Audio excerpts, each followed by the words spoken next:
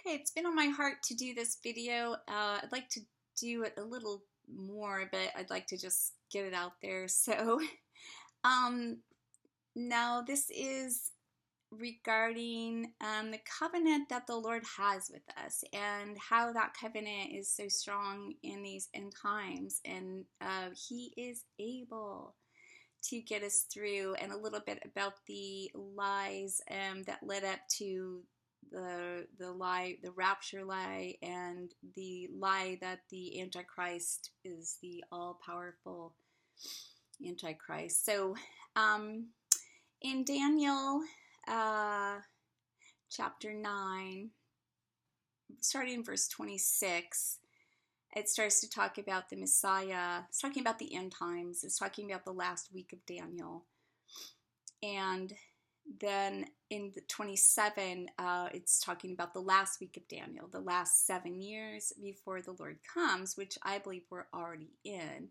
And so the misconception in the body of Christ was the translation of the pronoun he,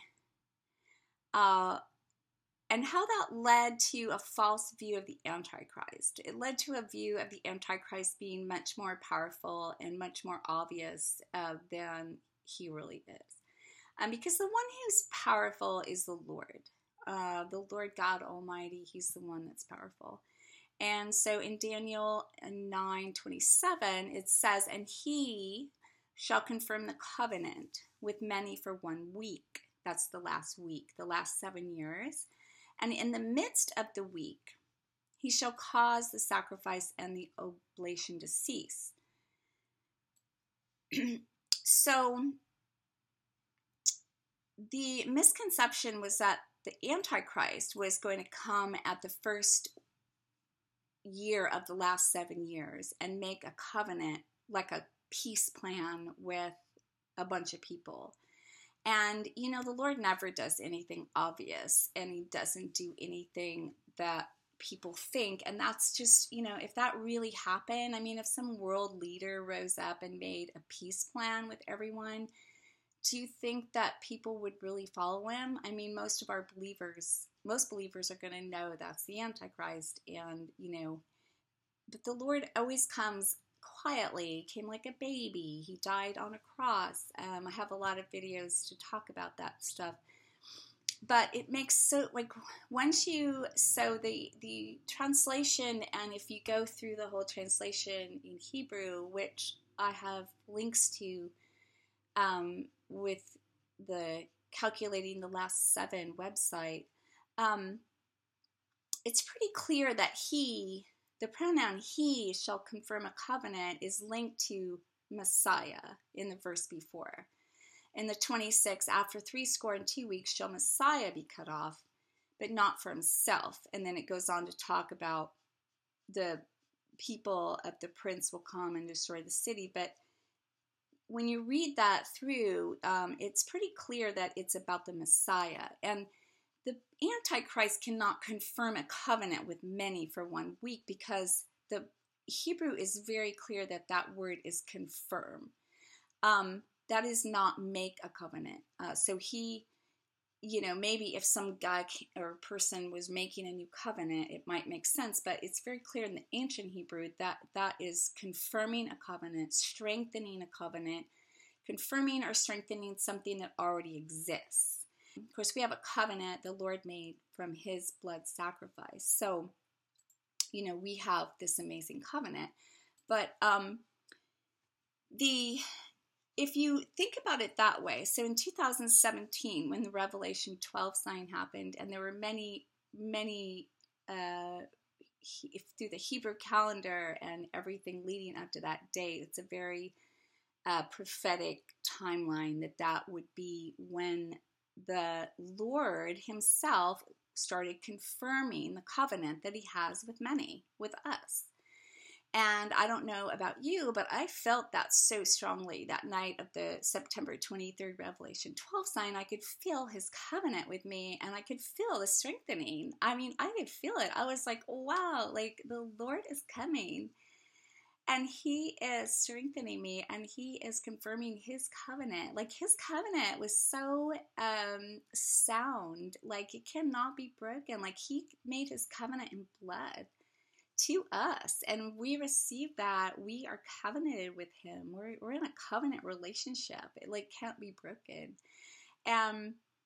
So he himself, and at the end of the 3.5 years, will cause the sacrifice and oblation to cease, even though I'll have to look up the word oblation. But like that, to me, that could be when, we're really not going to have church anymore. I've already prophesied, and it's pretty clear to most people who are really following that we are at the end of the church age. And we are, need to have our individual relationship with the Lord.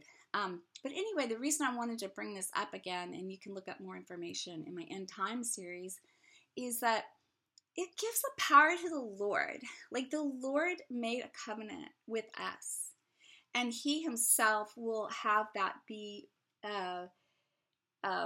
strengthened even more at the 3.5 years. He's going to be pouring out his spirit. He's got, when the Antichrist comes and the 144 witnesses have been sealed and risen up, and the 2 witnesses are preaching and doing miracles, we are also going to be experiencing the harvest and more of the strengthening of that covenant. And the whole misconception throughout history with a few really key translations made the Antichrist too powerful, too scary, too big, too omnipotent. And I think, I researched the rapture very, very seriously, and because I didn't really know if it was before the tribulation or after the tribulation, but it's very, very clear if you research the rapture that it is immediately after the tribulation, which means we are going to be here for that 3.5 year period. We're not going to be here after that when the wrath of God is poured out, but the tribulation is not the wrath of God. And I've been reading an interesting article somebody wrote, I'll talk about a little bit more, how this week of Daniel really lines up a lot with from Palm Sunday, from when Jesus rode in on the donkey and Hosanna, Hosanna, until 3.5 days later, he's cut off, and then he dies and is buried, and then he rises again. And it's like, so this week of Daniel that we're in, which I believe the 3.5 years of tribulation will be starting next year, sometime in 2021, it is all under the Lord's control. Like, it's all completely orchestrated and under the Lord's control. And I think so the enemy wants everyone to think he's in control, and so all these books like Left Behind, okay, that's a book. It's a fiction book that is not biblical. It is not at all scriptural. And if you research the rapture scriptures, you will know that it's not scriptural.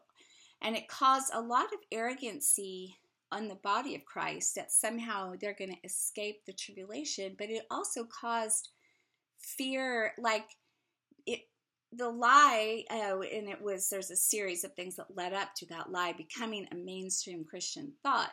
But the lie almost had to happen because the Antichrist is going to be in control of everything. So the only way you're going to make it is God to lift you out.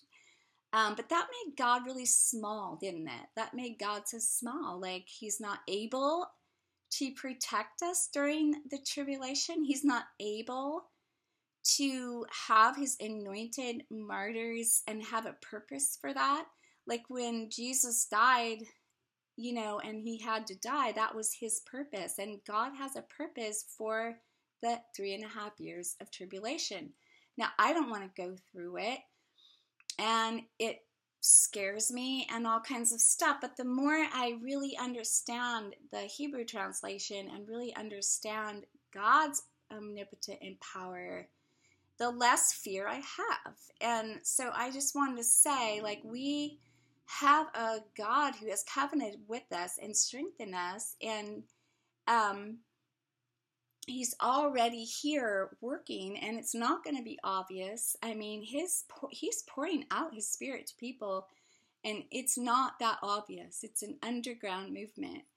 And so I have links if you want to know more, but I want to keep talking about this point because there may be I know a lot of people have rapture dreams, and I really believe we will. It says immediately after the tribulation, there's this trumpet sound, and Jesus comes down, and then we go up and we're gathered with him. And so, but I don't want believers to be deceived that we don't have to go through a troubled time. So, now, in terms of timing, I have a lot of thoughts on that in terms of like what we have to do. I mean, I think things are going to get worse and worse. We're going to have another virus after this coronavirus that's been prophesied, and I prophetically had words about it as well. Probably in September, it's going to be a virus that stings people, and it won't touch the people of God. So I was wondering if we're going to start to see more and more of a separation as well between God's judging the people who are not going to turn, and then more and more protection over those he's covenanted with. So if you're not in that covenant relationship, please give your heart to Jesus today, and you will be in that covenant relationship with him. So I do believe there will be the economic collapse. I do believe God has pockets everywhere of believers that will be protected, be bartering, be taking care of each other. But when we actually hit that 3.5-year tribulation, when that happens, so say it's like March of 2021, there's supposed to be some catastrophic events. Planet X, the debris from Planet X is supposed to hit Jupiter.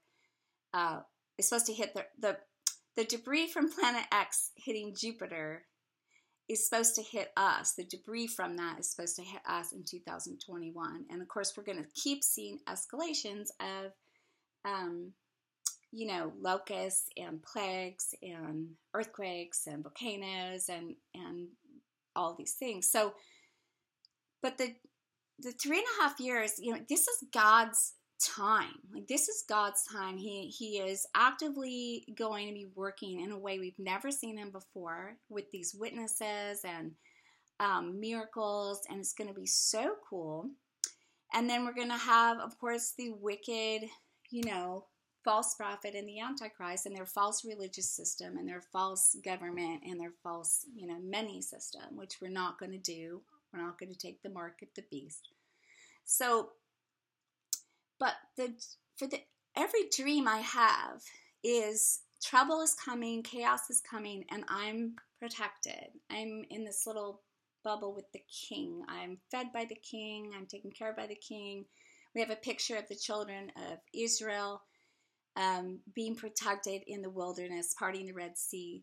So I think when the 3.5 years starts, unless you're a witness, unless you're one of the 144,000 Jewish virgin men who have been called to be a witness, or you're within the 2 witnesses, or you're called to be a martyr, or you're just not listening, and you're going to be trapped, in something you wouldn't really want to be in. I think that's the parting of the Red Sea. I think the 3.5 year, when that tribulation starts, there may be, I don't know, it might be, it makes sense to me, there might be a parting of the Red Sea. And then I had a dream of 3.5 barley cakes. So I had a very clear dream that there were 3.5 barley cakes. And that was symbolic of the 3.5 years that I believe God will feed me in the wilderness. So I think even people who do save up tons of food, I think it's good to do that. And I'm trying to do some, maybe 6 months worth for possibly the worst time, which I think is going to be around right after the election through the spring of 2021. So, but there's no, I was talking with my sister, and we were talking how there's really probably no way you could save up enough food or even have ways to grow enough, because there's going to be catastrophic events happening that says to us, or to me, that there may not be any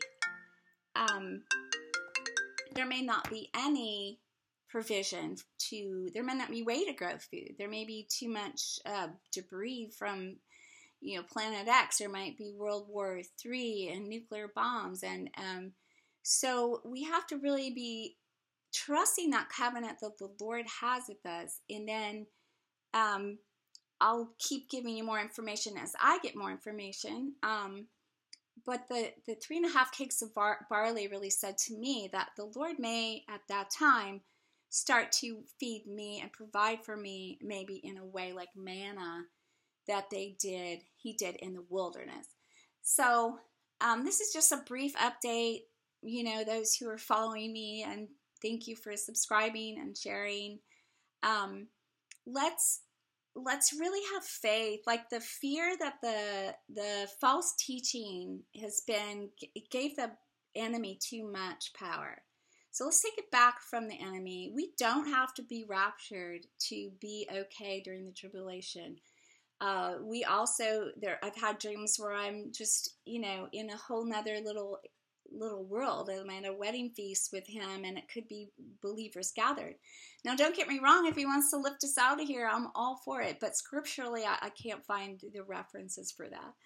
So, anyway, God bless you, and please pray for me and my ministry as I pray for you, and that each of you will be anointed and strengthened and going forth in truth and with the power of Yahweh and his son Yeshua, who we know is one God, and he loves us. Okay, thanks for tuning in.